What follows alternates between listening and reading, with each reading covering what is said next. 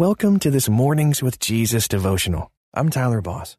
Today's story is brought to you by our partners at Life Audio. If you go to lifeaudio.com, you will find dozens of other faith-centered podcasts in their network. They've got shows about prayer, Bible study, parenting, and more. Head over to lifeaudio.com now. And remember, you can have full access to our meditations commercial-free. Just text ABIDE to 22433 for 25% off. Now, receive His peace and abide in Christ. Welcome to this Mornings with Jesus devotional, designed to start your day in a positive way with scripture and reflection. I'm Bonnie Curry. Today's scripture is 1 Corinthians 7, verses 32 and 31 from the New Living Translation. It reads, "Those who weep or who rejoice or who buy things should not be absorbed by their weeping or their joy or their possessions. Those who use the things of the world should not become attached to them, for this world as we know it will soon pass away." This story is from Sharon Hink. Sharon and her husband were decluttering their house. Her husband pulled out a wooden box. "This really doesn't hold much, but you gave it to me." "That's all right," Sharon reassured him. "Put it in the giveaway bag." "My turn. I wore this sweater when I was pregnant, so I'm sort of attached to it. Should I keep it?" "Hun, that was 24 years ago. I think it's time to let it go," her husband said.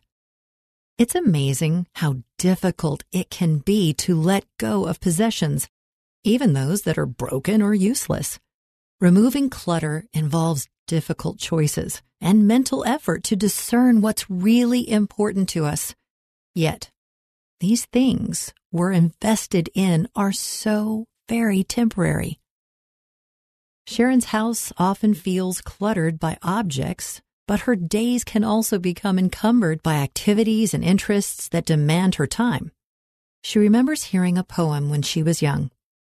"Only one life, 'twill soon be past. Only what's done for Christ will last." Just as Sharon and her husband set aside time to declutter around the house, Sharon can take regular inventory of her interests and passions. Ask yourself these same questions. Which parts of your life are enabling you to serve Jesus' kingdom more fully? Are they distracting you from Him and causing you to become too enmeshed with the world? How can you use your hobbies or other passions to worship Jesus and share Him with others? Let's surrender our attachments and allow Jesus to transform our interests and possessions into something that brings eternal value. Here's a step of faith you can take today. Declutter a closet or room. Ask Jesus to show you if there are possessions or activities that distract you from Him. Thanks so much for joining me this morning. And until next time, may you abide in Christ.